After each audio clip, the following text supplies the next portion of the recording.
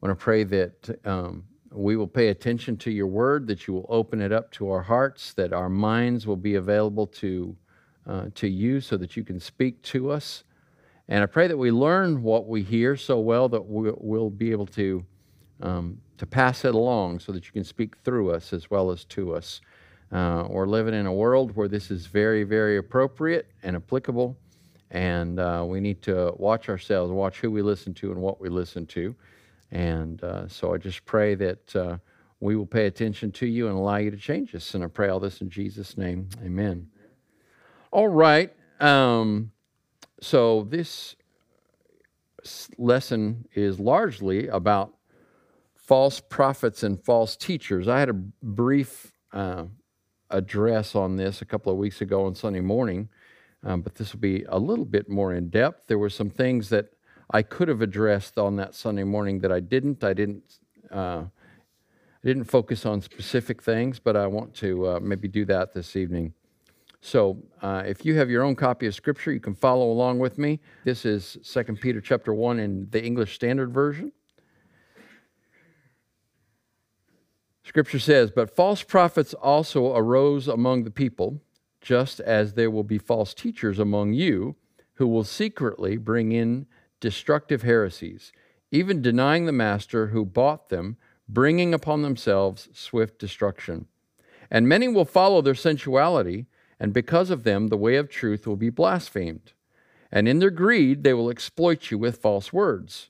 Their condemnation from long ago is not idle, and their destruction is not asleep.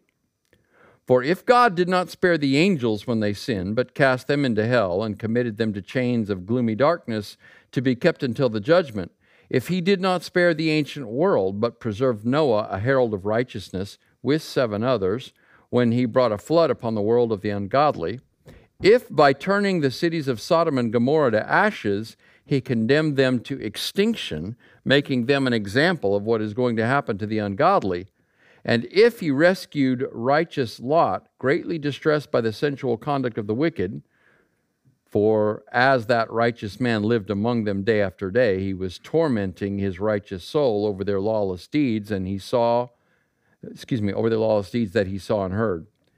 Then the Lord knows how to rescue the godly from trials and to keep the unrighteous under punishment until the day of judgment, and especially those who indulge in the lust of defiling passion and despise authority.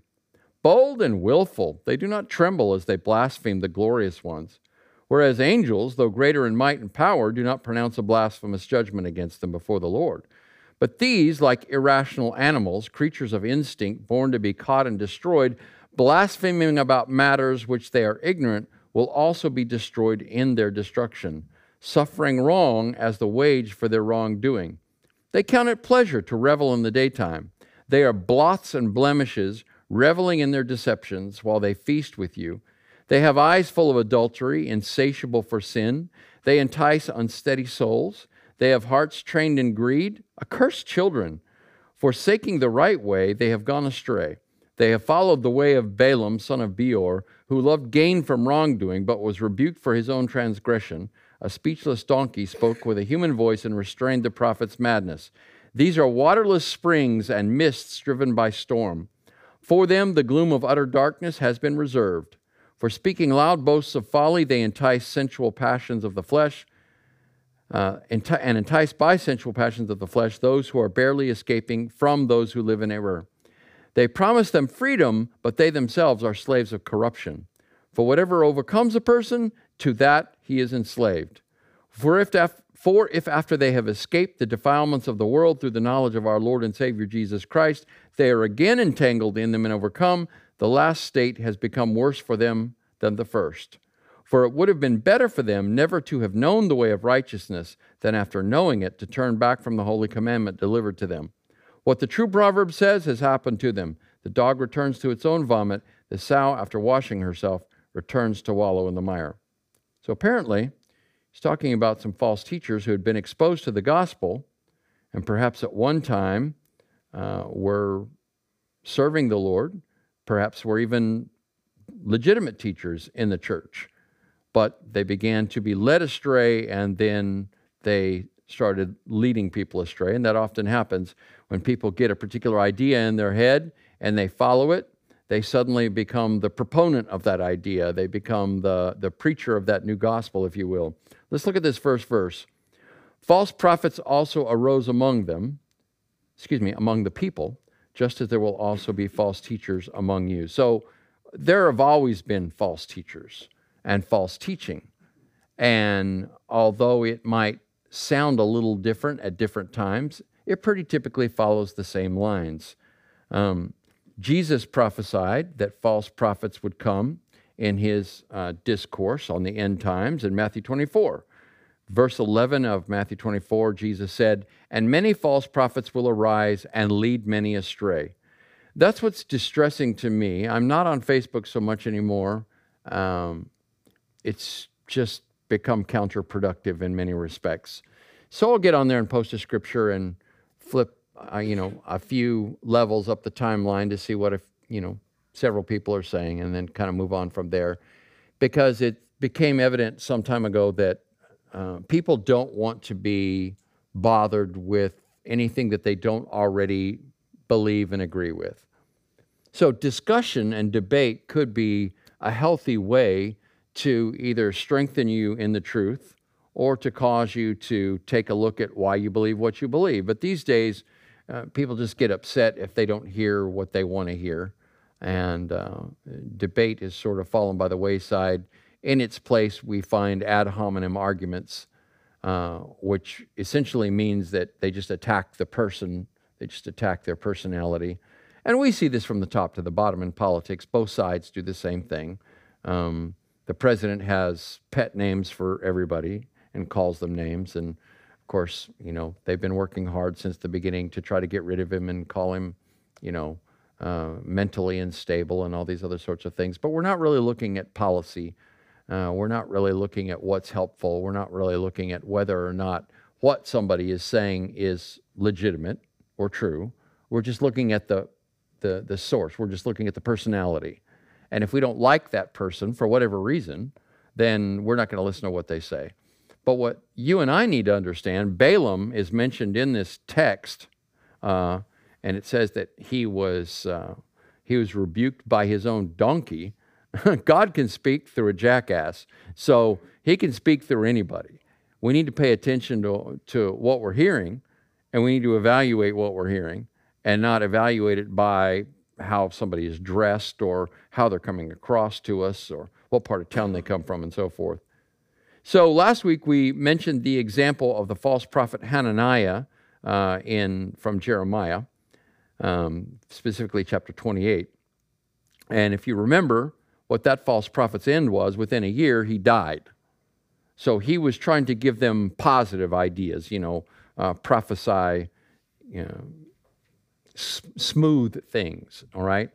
People like to hear something that makes them feel good rather than really looking at what's going on in the world around them. Now, I think that in our world, preaching the gospel, which is the most positive message you can give, is what is absolutely needed today. People are inundated with the negative, right? But that doesn't mean that we don't need to speak the truth when that truth is rebuke and when it may be perceived as being negative. And certainly the message that I preached Sunday could have been perceived that way. But we need to be aware of what's going on. We need to pay attention and we need to act accordingly. So in Jeremiah 28, Hananiah had said, oh no, everything that's been taken from the temple by the Babylonians and the captives that have been taken, that's all going to come back in 2 years. And if you remember, Jeremiah was symbolically wearing a yoke, right? This is something that would have been over the neck of an ox when an ox is pulling a plow, and symbolic of being enslaved to something, right? Being under the authority or the rule of someone else. And Jeremiah said, this is what's going to happen. The Babylonians are going to be over you. And he was wearing this yoke. And so Hananiah was just, he was giddy, he was glib, he was enthusiastic about his message. And he took that yoke off of Jeremiah and broke it. And Jeremiah said, okay, well, I hope you're right. But he waited for the word of the Lord. And it was confirmed. They're not coming back in 2 years. They're not going to come back for 70 years. And he said, Hananiah, in fact, you're a false prophet, and in a year you're going to die. See, I just wouldn't want to be that. And, I think I mentioned this when I talked about false prophets on a couple Sundays ago, but you see a lot of this on Christian television. I don't really watch Christian TV much anymore. There's a couple of different stations. There's the Daystar one, and then there's TBN. But they have these guys on there that just, and ladies that want to tell you what you want to hear, right? Now, I'm not saying, this isn't about positive or negative. It's about the truth. The prophets spoke positive messages as well. What we need to know is the truth. The reality is, short of repentance, we don't receive the promises. And repentance means we need to change our thinking, we need to change our ways, not point our finger at other people and say, well, you need to change, and you need to stop that. And that's what everybody does. It's the blame game. But, if you're in a self-help group, as one of our folks here was mentioning NA and AA earlier, Narcotics Anonymous, Alcoholics Anonymous, they're going to tell you the only person you can change is you. You can't change somebody else, right? And what I like to say is, you're not anybody's judge. You're not even on the jury. So what did Jesus say? Jesus did say, judge not, and you will not be judged. For in the measure you measure out, it will be measured back to you. But then he said, basically, he changed metaphors. He said, instead of seeing yourself as a judge, you need to see yourself like a doctor. He said, if you have a splinter in your eye, you can't point out the beam, the log that's in somebody else's eye. But he didn't stop there. He didn't just say, now take the splinter out of your eye and go your way. That's not what he said. Jesus said, take the beam out of your own eye, and then you will see clearly to take the splinter out of your brother's eye. He didn't say don't help your brother. But see, that's the key. Are you there to help that person? Are you there to love that person? Do you want to correct that person so that they'll live a better life? Or are you just there to judge them so you can feel better about yourself? Okay? Well, there's another example of a false prophet. There's more examples than this, but there's another one I'm going to refer to here in the Old Testament. There were a horde of 400 false prophets, which with the king of the northern tribes of Israel, Ahab, although his name isn't mentioned, that's who it is, surrounded himself in 1 Kings 22. Apparently, in all of the northern 10 tribes, in all of Israel, that's what they called the northern 10. They called them Israel. The southern tribes they called by the main tribe there, which was Judah, but that would have been Judah and Benjamin. But in all of Israel, there was only one prophet of Yahweh, one prophet of the real God, and he was the only one with the courage to tell the truth. His name was Micaiah ben Imlah, Micaiah the son of Imlah. All the other prophetic yes men just told the ruler what he wanted to hear. 1 Kings 22:8 says, there is still one man through whom we can inquire of the Lord. This is the king speaking, by the way. But I hate him because he never prophesies anything good about me, but always bad. He is Micaiah, son of Imlah. That just sounds like something our president would say. I mean, I don't want to be mean. I'm going to vote for the guy, but still, that's something he would say. They're always saying mean things about me. I don't want to listen to them, right? The question put before the prophets was whether Israel would defeat Aram in a battle to retake the town of Ramoth Gilead. There were 400 false prophets, and they were all dancing around and making a big ruckus, and they were saying, go for it. You're going to defeat them, right? And there was one false prophet that took some horns, and you're going to gore the Aramites like this. And this is what they did. When it said they prophesied, they didn't just speak. They apparently did things physically, ecstatic movement and so forth that would probably make us uncomfortable, unless you're from a Pentecostal church. Micaiah, though, initially agreed with them. But it turned out that this was a lesson from the Lord that he wanted to teach Ahab and us. So here's the story from 1 Kings 22:16 through 23. The king said to him, that is, the king said to Micaiah, son of Imlah, how many times must I make you swear to tell me nothing but the truth in the name of the Lord? Then Micaiah answered, I saw all Israel scattered on the hills like sheep without a shepherd. And the Lord said, these people have no master. Let each one go home in peace. The king of Israel said to Jehoshaphat, now this is the king of the southern tribes. This is Jehoshaphat is the king in Judah. Ahab is the king in Israel, the northern tribes. They are allied against this other nation, Aram, the Arameans, right? And they're going to fight them.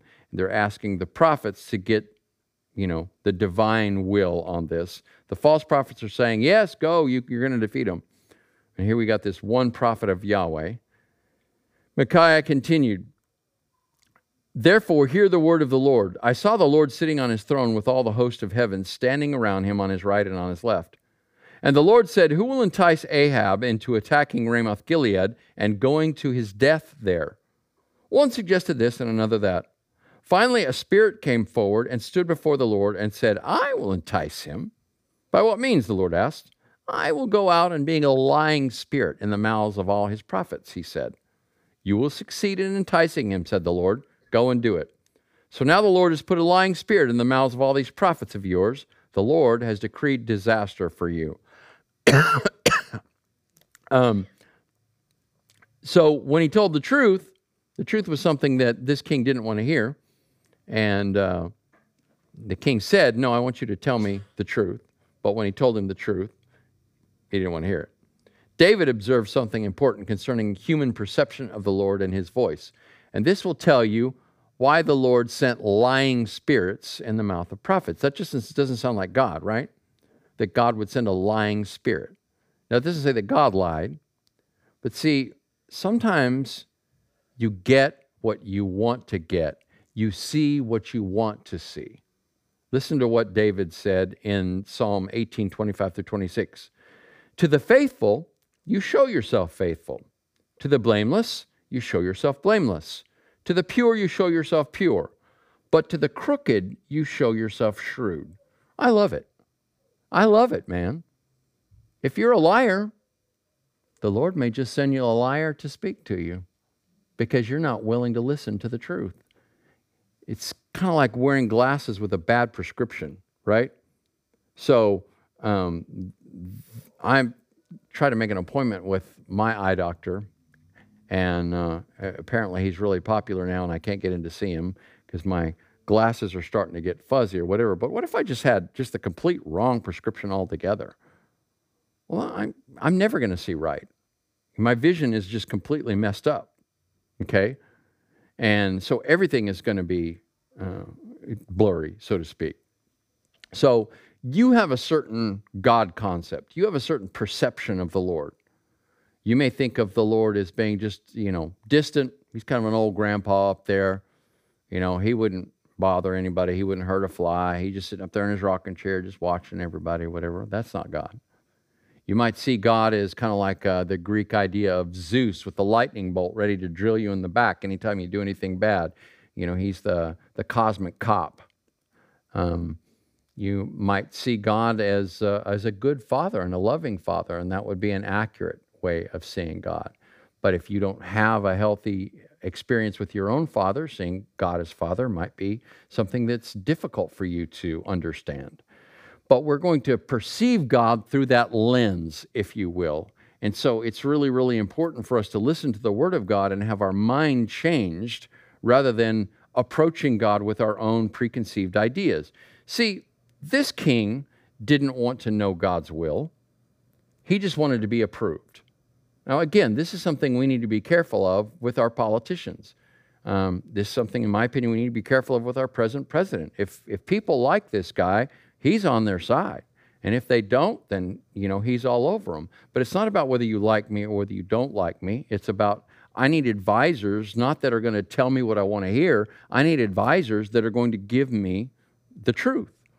And I don't think we're always getting that, even at the highest levels, even from the WHO and the CDC. I just really don't think we're getting that.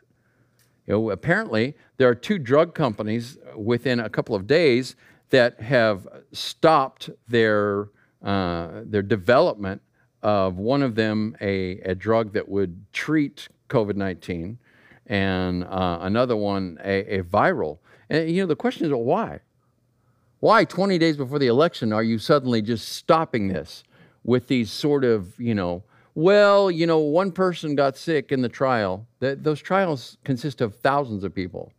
well, we're not real sure, and there's just a lot of collusion. We're not getting the truth. And what we want advisors that are going to give us the truth, whether they like our politics or not, right? So I'm being honest with you about my assessment of the president, but I'm also going to tell you that I'm going to vote for him, right? That doesn't mean I like him. That doesn't mean I always trust him, but I'm voting for a policy, not a person. But as for you and I, we're not presidents or anything like that, but, we need advice. We need to hear from people that are going to give us wisdom. The scripture says the person who despises discipline despises himself, but he who heeds correction gains understanding. Wow. So somebody may correct me. They may seek to say, hey, Pastor, this is something, that I think you should look at. Now, if I perceive that you're just in it to try to one-up me and try to make some points, because you're standing there with a group of people or you got a political position or something like that, then I'm less likely to listen to your advice objectively, because I think that you are attacking me subjectively. But if I think, you're just trying to help me, then I'm going to listen to you. I may not initially agree with you. I may not agree with you after I listen to you for a while, but I'm going to listen, because all of us need advice, even if we're hearing something that we don't want to hear. And a lot of times, advice may come at us from folks that have been through some things that we're going through, and they're going to say, hey, I think, if you were wise, you would make some different choices here. Well, I'm not going to do that. Then I'm really not listening to wisdom. I'm not taking advice. But all in all, let's get back to the scripture here. What you've got in this example of false prophets who are just telling the kings what they want to hear. Well, get back to my notes here. We should realize that the Lord shows himself to people in accordance with their character and the resultant image they possess of God. Only those who are righteous and true see him rightly. Listen to that again. Only those who are righteous and true see God right. So in a very real sense, your own character determines how you see God. The king had no regard for the truth, nor for what is right, nor for the Lord. His interpretation of good was what was for his own personal gain, rather than what was from God, who defines good. As it was proven, the king was unwilling to listen to the word of the Lord. The Lord's intent was to bring him down, so God let him hear what he wanted to hear. As proof of this, when called upon to speak the truth, Micaiah did so and was rebuked by the king. Listen to the next part of the story. 1 Kings 22, 26 through 28. The king of Israel then ordered, take Micaiah and send him back to Ammon, the ruler of the city, and to Joash, the king's son, and say, this is what the king says, put this fellow in prison and give him nothing but bread and water until I return safely. Micaiah declared, if you ever return safely, the Lord has not spoken through me. And then as they took him off, he added, mark my words, all you people. Well, we're marking his words in the word of God right here, because the king died that day. Like they went out in battle, and a random arrow flew through the sky and hit between the slats of the king's armor as he was riding in his chariot. And he said, take me out of battle. And he bled to death. And the dogs licked up his blood. Listen, man, it doesn't matter how many false prophets you get to sing your song and tell you how wonderful you are and tell you that whatever it is you're doing is right. In the end, it's the Lord's word that is going to prevail. So heed the warning from these Old Testament examples of false prophets. Hananiah's prophecy proved false, and he died the same year he made it. Ahab's prophets encouraged him to enter into the battle, and that took his life. Since Ahab refused to listen to the Lord led him into judgment by the lies that he wanted to hear. So as was the case in the Old Testament, and in Peter's day, by the verse we just looked at, we find false prophets in the church today. It is not that the Holy Spirit has ceased to move or to speak, but there are many false teachers and false prophets who are in ministry for money, fame, and power. There are also false teachers who pervert the Word of God to align with current cultural values and or a particular political party or candidate or platform. You got to be careful. They'll lead you astray, so you've got to beware. Their end is, as this verse says, swift destruction, and an early death may be yours if you follow their lies. All that glitters is not gold. I can no longer tell you that every Christian church, even around here in downtown Garland, is preaching the truth. You need to stick close to the Word of God. Just because a church has a nice building and a nice sounding minister and some ministries that help you in certain ways doesn't mean that they're going to tell you the truth. They're going to tell you what they want to tell you, but what you need to do is hang on to that scripture. And you need to keep looking at that, and you need to compare that to what these folks are teaching. And if they've got to take another book over here, so if it's the Mormons, it's the Book of Mormon. Yeah, well, the Bible's not complete. We've got to have this other book. But see, there are plenty of Christian churches. Mormons call themselves Christians. They're not. But there are plenty of Christian churches that will say, yes, well, but that's not what it means. I know that's what it says, but that's not what it means. Really? It doesn't mean what it says? Because it's fairly obvious what it says here. Now, there are passages that are more obscure and difficult to understand, but a healthy way to approach interpreting Scripture is focus on the passages that you do understand and let the clear passages interpret the obscure ones. And if it's a passage that's hard to understand, if it's obscure, that's not what you want to build your ideas on, your theology on, right? And there is a way of following Jesus that has been passed down since those early apostles. And yet, we find churches in the 21st century changing that. You better beware. Run out that back door. You don't need to be listening to any of that. It says that there are those in Peter's day that were even denying the master who bought them. So that's Jesus who died on the cross for them, bringing swift destruction upon themselves. So there are lying spirits, fallen angels, who seek your attention and worship, like their master Satan. They will pull your attention toward them and away from Jesus Christ, who is the only begotten Son. So I remember when I was studying for this in 2010. In fact, I saw the timestamp on the original document. It was April of 2010 when I last addressed this. There were some folks that had some peripheral affiliation with our church that were involved with this group called Bethel Music, right? Now, some of their songs sound great and so forth, but they've got some strange teaching, okay? Gold dust in the air and angels speaking to people. And listen, man, this is bizarre heresy. So a lot of churches that get a big following have great music. So right up the road here, there's a United Pentecostal Church. Now, I'm not speaking ill about any people that may attend there, but I'm just going to outright tell you, United Pentecostalism is a heresy. What a heresy means is that they do not follow Orthodox Christianity. They call themselves the Jesus-only movement, right? Now, this is an ancient heresy called monarchian modalism. What they say is there's no Trinity. God is not Father, Son, and Holy Spirit. It's just Jesus. Essentially, monarchian modalism said, well, God was Father over here in the Old Testament, okay? And then God was Spirit, and then God is Jesus. And it just depends on how they spin this, but it's just, right? There's one God in three persons, but they're like, no, God is in these different modes. Well, there's some huge, huge problems with this, and I'm not going to get into that here, but I'm just going to tell you that that is what they teach, and you stay away from that. But from what I've heard from people who have gone to this church, that they have really, really nice music. Now, the way I found out it was a United Pentecostal Church was from Matt Butler.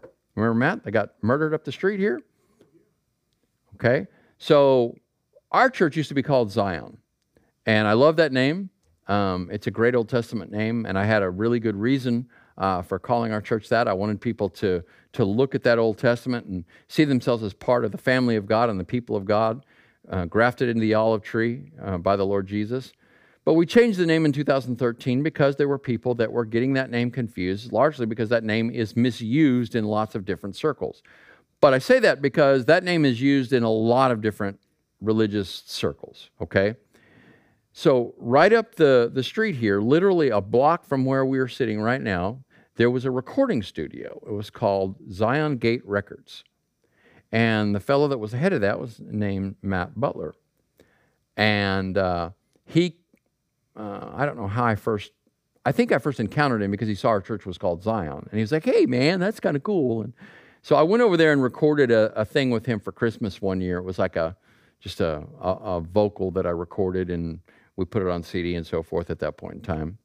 But he came to our church once or twice. But he told me that his wife went to this United Pentecostal church. It's right up here off of Beltline. And I wasn't even aware at that point in time. I mean, I have a degree in religion. I wasn't even aware that United Pentecostalism was, Jesus only, this monarchy and modalism. Well, I've since gone back and looked, and this started at the beginning of the Pentecostal movement. There was a group that right at the beginning started saying, no, there's no Trinity. It's Jesus only, right? Well, that is the reason that Assemblies of God exists, because they broke off from this heresy, and they said, no, we believe in the Trinity, okay? So in any event, I don't know if you're interested in those sorts of things, but this just shows you that these sorts of heresies, monarchy and modalism is an ancient heresy. It goes back all the way to the beginning of Christianity, all right? So Satan really doesn't change tactics. He just changes clothes. And people are like, oh, well, that's cool. Satan's dressed in some cool clothes now. They got some great music, Bethel music, and gold dust and angels flying. And, the folks that I knew that were a part of our church at the time were good folks, and I still know one of them. In fact, I talked to his mom this morning. Great kid, but people get caught up in strange ideas. Now, I don't know if he's still pursuing that, but people just listen to false teaching. They get caught up in strange ideas, right? So there are fallen angels, and they do seek worship. Listen to the scripture in Hebrews chapter 1, verses 1 through 8. Long ago, at many times and in many ways, God spoke to our fathers by the prophets.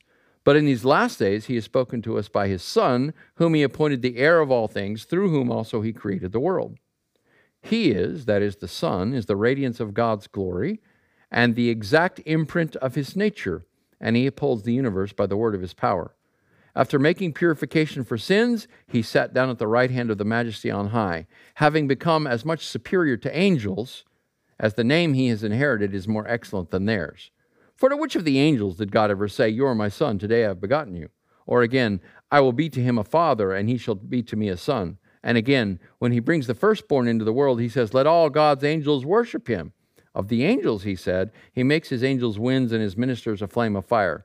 But of the Son, he says, your throne, O God, is forever and ever. The scepter of uprightness is the scepter of your kingdom. So angels are servants. They are not to be served. In Revelation, on 2 occasions, John was tempted to fall down at the feet of the angel that was revealing this message to him. And the angel immediately said, no, do not do that. A genuine angel of God is not going to be receptive of any worship at all, any adulation, any adoration, because they're going to point to the Lord Jesus Christ, right? So it should be noted that Peter is actually addressing false teachers, which may infer the misrepresentation or misinterpretation of the witness of true and authoritative prophets and apostles. Misrepresenting the truth is no different than telling an outright lie. What do I mean by that? Well, you tell an outright lie, Satan is God. No, he's not. Okay, that's an outright lie. But misrepresenting the truth is taking Jesus' name and saying, yeah, but Jesus never really said that or did this, or it's the Mormon lie. Yes, we agree that Jesus came and he died on the cross and he rose from the grave, but then he came to North America and he headed up this entire army of individuals over here, and you're like, what? That's misrepresenting Jesus. That's taking Jesus and making him something that he is not. Satan and his servants are speakers of half-truths. By introducing some truth into their lies, they make them seem authentic. What begins as a means to enhance your experience with Christ, and this is what I mean by the gold dust and the angels and good music and so forth, if not centered on Christ, will eventually lead you away from him. Ministries that emphasize gifts of the Spirit, miracles, healing, spiritual warfare, worship, personal spiritual experiences, or even the Bible itself can get off track when their emphasis distracts from and then detracts and ultimately denies the person of Jesus Christ. Listen, there are ministries that focus on the Bible, and they uphold the Bible, and they say the Bible, the Bible, the Bible, but it becomes bibliolatry. It's like now we're focusing on the finger and not where the finger is pointing, right? So you see my finger, and I pull back the curtain, and I point at the cross back there. Now see, you're all doing what you should do. You're looking at the cross, aren't you? You're seeing what I'm pointing to. Wouldn't it be dumb if you just looked at my finger? But that's what people do, right? Here's the Word of God. This is God's message, but it's revealing God to us. It's revealing Jesus to us. We worship Jesus. We don't worship the Bible. As important as the Bible is. And we're not going to know who Jesus is apart from the Word of God, but I don't worship the Bible. I worship the Lord Jesus Christ. So that's important. So notice, most heretics start out as Orthodox believers, but then they begin to believe their own interpretation of Christ or the Scriptures over the, quote, faith that was once for all delivered to the saints. That's what Jude said in Jude 1:3. The words spoken beforehand through the apostles of our Lord Jesus Christ. So remember what we've already learned in this letter. No prophecy of Scripture is a matter of one's own interpretation. And so you see these false teachers, these cults, they may start off as authentic Orthodox denominations, and then they take that turn and they move further and further away. So in the late 70s, there was a fellow named Jim Jones who headed up a group called the People's Temple. And you'll want to hear this. They helped a lot of homeless people. That was one of their big things. And they would take in a lot of homeless people, let them live with them, provided them food, clothing, whatever. Jim Jones got to the point where he actually threw the Bible on the ground and said, that's not the Word of God. What I'm telling you is the Word of God. Well, he took 900 people with him down to a place in Guyana that he dubbed Jonestown. And they made their own commune down there. Long story short, when a congressman went down there to investigate, Jim Jones convinced many of those 900 people and forced and coerced the rest of them to drink Kool-Aid laced with poison. And they all died. It's a horrible picture. I remember it. It was right after I got saved. It was 1978. I'd been a believer for just a few months. And there are bodies, there are children, they're laying all over the place out there. And these started out as people that were just on the street and he was helping. And they just believed him and they listened to him and they followed him, right? Dangerous. You be careful who you listen to and what you listen to. Verse 2, many will follow their sensuality, that is the sensuality of these false teachers, and because of them the way of the truth will be maligned. So it's interesting, these false teachers might have had something to do with Gnosticism. So this was the belief that there was a secret knowledge that you needed to obtain in order to be saved.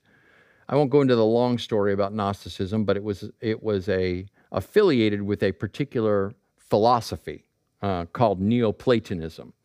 Long story short, they believed that the physical body was bad, that matter is evil, that the only thing that is worthy of consideration is mind, okay? So there were two takes on that. If your body is evil, how do you deal with your body? Well, you can either treat it roughly, right? You can whip it and refuse to take care of it, or you can just let it run wild and just say, whatever my body wants, it doesn't matter, it's going to die anyway. So if I want to drink, drink. If I want to go out here and smoke, smoke. If I want to go out here and have sex, have sex. And it doesn't matter. Either way, it was unbalanced because God is the creator of material. Material is not evil unless you worship material. The problem is when you become a materialist or a naturalist and you deny the existence of God and say that material is all there is. No, God is the creator. That's one of his fundamental jobs, if you will. He's the creator. You wouldn't exist if it weren't for God creating you. Your body wouldn't exist. Your body's not evil, but you can direct it in evil ways. You can misuse it. You can abuse it, right? But the body itself is not evil. So these folks might have been along this Gnostic line, but they were apparently promoting sensuality. Sensuality here could be referring to some type of licentious behavior supported by the heresy Peter is addressing. I mentioned Gnostics here. Today, the gospel is being misrepresented by purported Christian purveyors of the LGBT agenda. Churches and entire denominations have turned away from orthodox biblical morality to support the LGBT position and lifestyle. Books have been written by teachers who seek to use the Bible to gain support. I wouldn't recommend them. I have copies of both of these, and I've tried to read through both of them, and they're just making the Bible dance on the shelf. One is called God and the Gay Christian by Matthew Vines.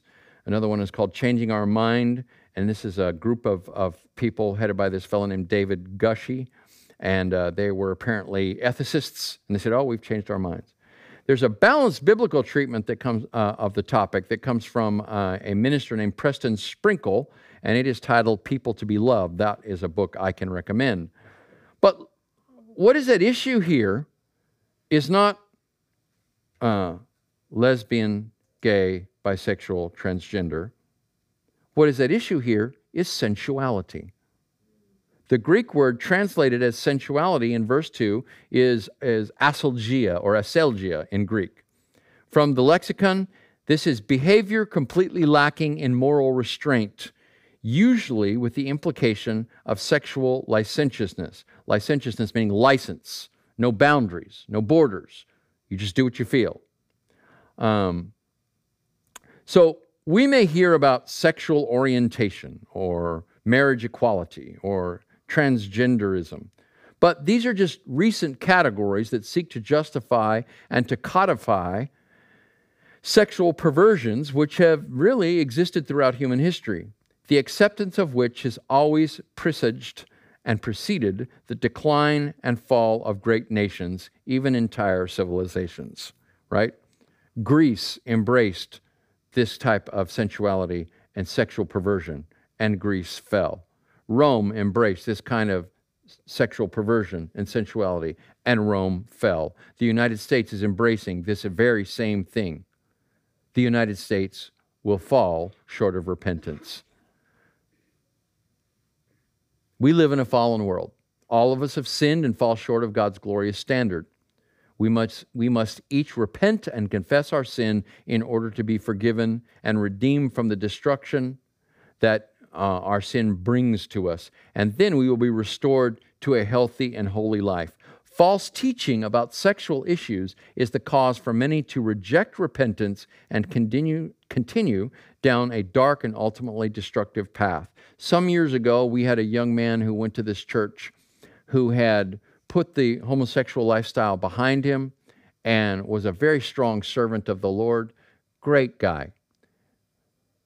But he started kind of drifting a little bit and started, kind of seeing some signs that maybe he was moving away from the firmness of his faith. And then he posts on Facebook. He doesn't talk to me. He doesn't talk to Pastor Craig. He posts on Facebook. I'm going to go back to pursuing a homosexual lifestyle, and I'm not going to give up my faith. And I said, the two are mutually exclusive. If you're going to follow Jesus, you can't pursue a homosexual lifestyle.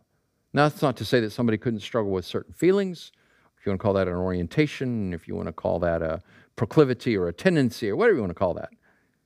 But pursuing a lifestyle that is adamantly and ardently opposed by the Scripture is not right.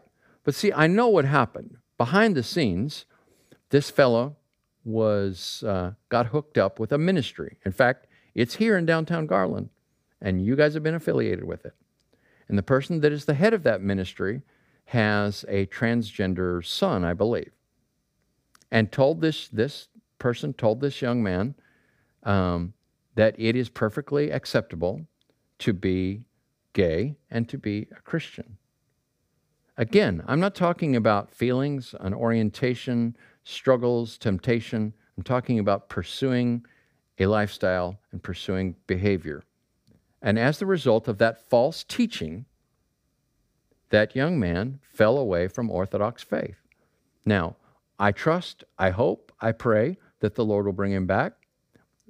He was serving in this church in a position. We had to ask him to stop serving in that position, but we never kicked him out of the church or anything like that, right? Somebody struggles with a particular issue, Listen, we love people. I'm addressing this now. I'm going to address this again Sunday morning. We have a skit that's going to address how we need to treat people who are caught up in this particular lifestyle. But we don't tell them that it's okay. We tell them, you're okay, God loves you.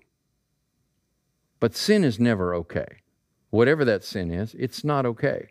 And the Bible hasn't changed its viewpoint on this particular issue. Satan moves people emotionally and psychologically as much as God does. That's why we need to stop trusting our feelings, right? So this is someone who goes after a particular viewpoint or lifestyle because their feelings lead them to. And these are people that are caught up in this are not terrible people by any wild stretch of the imagination, but they are allowing feelings to guide them rather than faith in the Word of God, right? Verse 3, and in their greed they will exploit you with false words.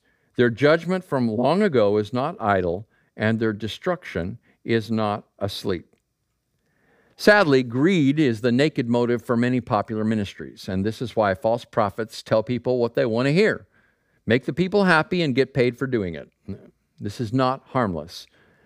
The me-centered preaching found in popular religion today is destructive to the hearers since it fails to inform them of their need to repent. False positive preaching will be destructive to the preacher as well. God may wait, but rest assured their judgment is coming. Ezekiel warned about what it meant to be a watchman for the people. This is from Ezekiel 3:17 through 19. Son of man, I have made you a watchman for the house of Israel, so hear the word I speak and give them warning from me. When I say to a wicked man, you will surely die, and you do not warn him or speak to dissuade him from his evil ways in order to save his life, that wicked man will die for his sin, and I will hold you accountable for his blood.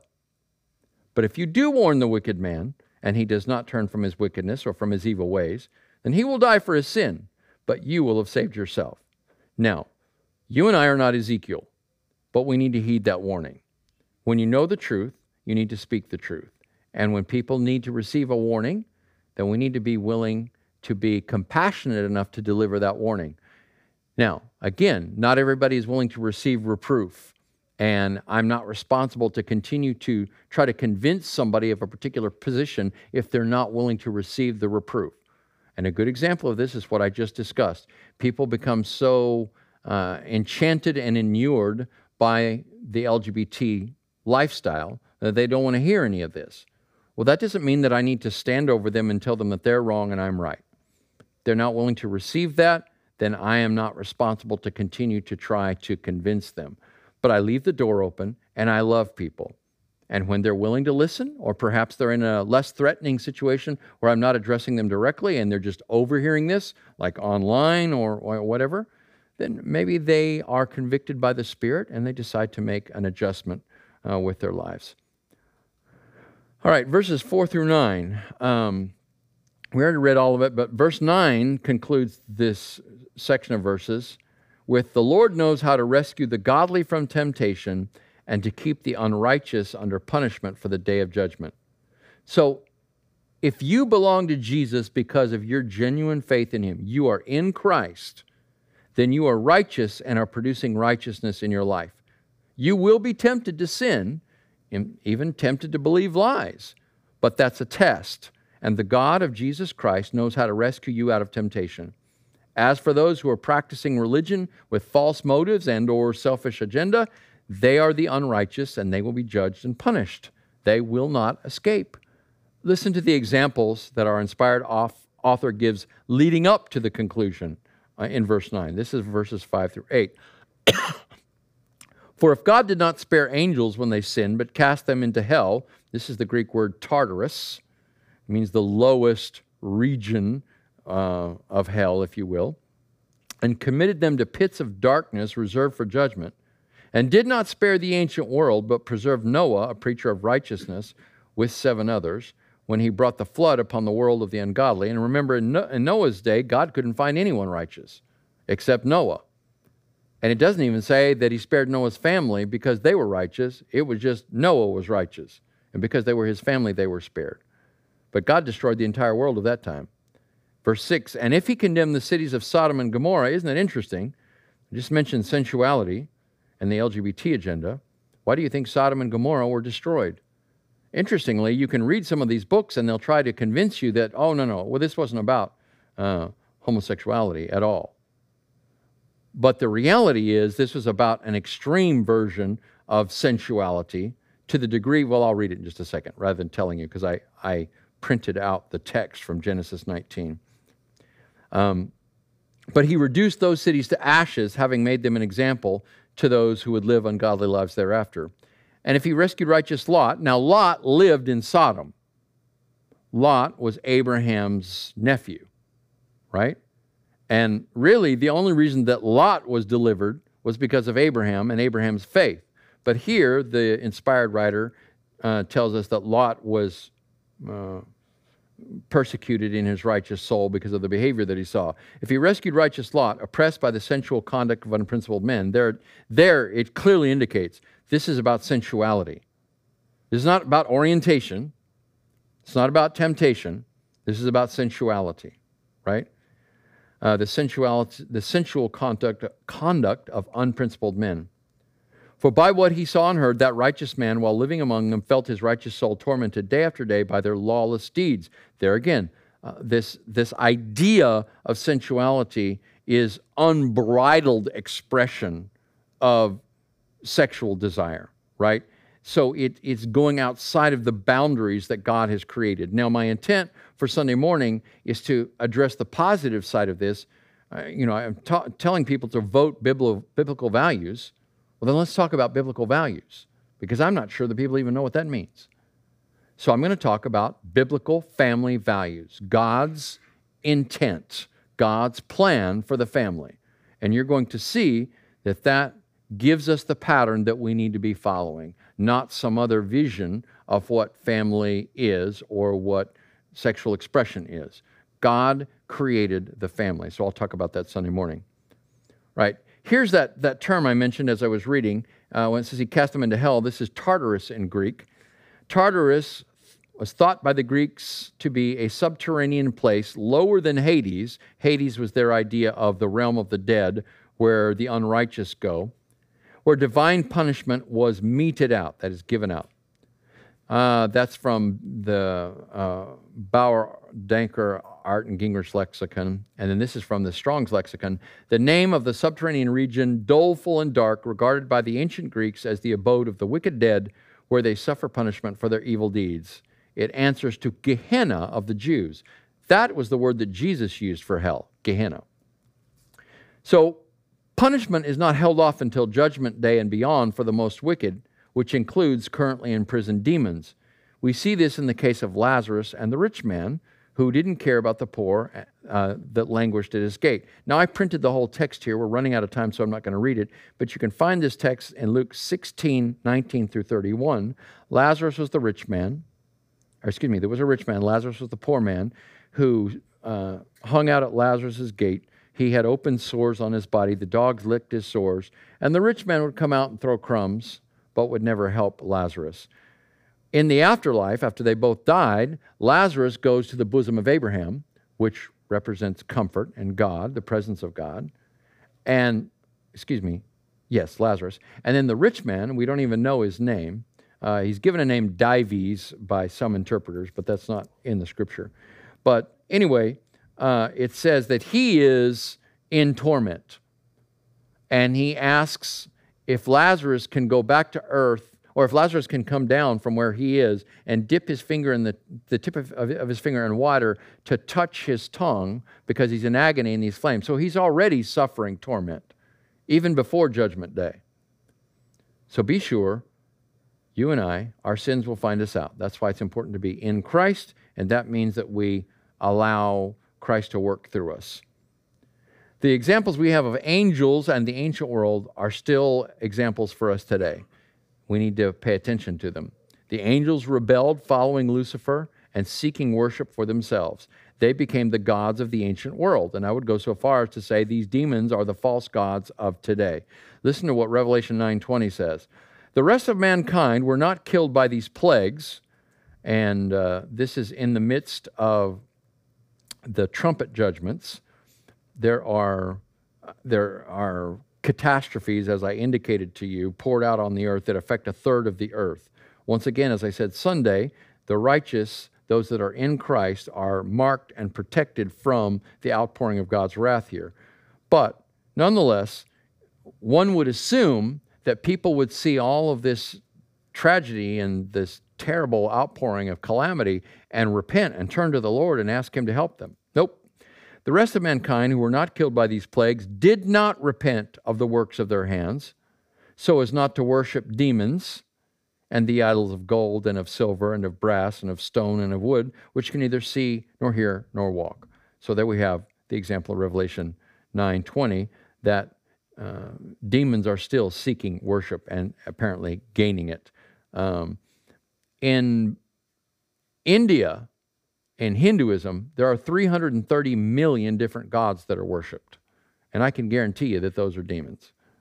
1 Corinthians 10:19 through 22, no, but these sacrifices of pagans are offered to demons, not to God, and I do not want you to be participants with demons. Now, again, I'm out of time, so I'm not going to read the entire Sodom and Gomorrah story. But if you would like to read it, it's found in Genesis 19:1 through 26, right? But at a certain point, I just want you to see how extreme this is. This isn't people that have a certain sexual orientation that are struggling with it, but they all live together in Sodom. This is a problem with sensuality. They see these angels, these angelic beings that have come to visit Lot and get Lot out of the city. And these angelic beings have come as young men. So the young men of the city gathered around Lot's door. They called to Lot, "Where are the men who came to you tonight? Bring them out to us so that we can have sex with them." Okay, so this is not normal behavior. And yet, some of the extreme behavior that we see in some of these protests and gay pride parades and so forth is not terribly far away from this. I'm sure to get myself in trouble for saying all of these things. Verses 10 and 11. And especially those who indulge the flesh in its corrupt desire and despise authority. Daring, self-willed, they do not tremble when they revile angelic majesties, whereas angels who are greater in might and power do not bring a reviling judgment against them before the Lord. So I think that the best way of looking at these false teachers and those who fall into the category that I've mentioned earlier is to look at the scripture in Ephesians chapter 4, verse 19. And I'm going to quote that as I conclude here. I like the New International Version 1984 edition, which is the one I memorized. It says, having lost all sensitivity, they have given themselves over to sensuality, so as to indulge in every kind of impurity with a continual lust for more. See, in the end, I said this was a problem with sensuality, but let's back it up a step further. This is actually a problem with a lack of spiritual sensitivity. The spirit is dead, so I'm allowing my carnal flesh to run wild. There's no holding it back. And that's lewd, lascivious, licentious sensuality. And that's the problem. I have great respect for and empathy for people who struggle with a variety of different temptations, whether it's drugs or alcohol or sex or whatever. But there's a difference between struggling with something and being tested by it and being tempted by it and just living wide out. Right?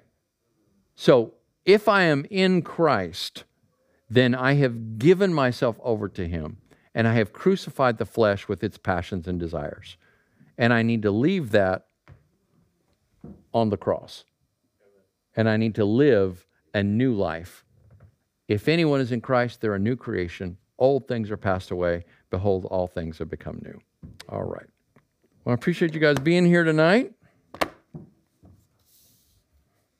Hopefully I won't start a riot online with that.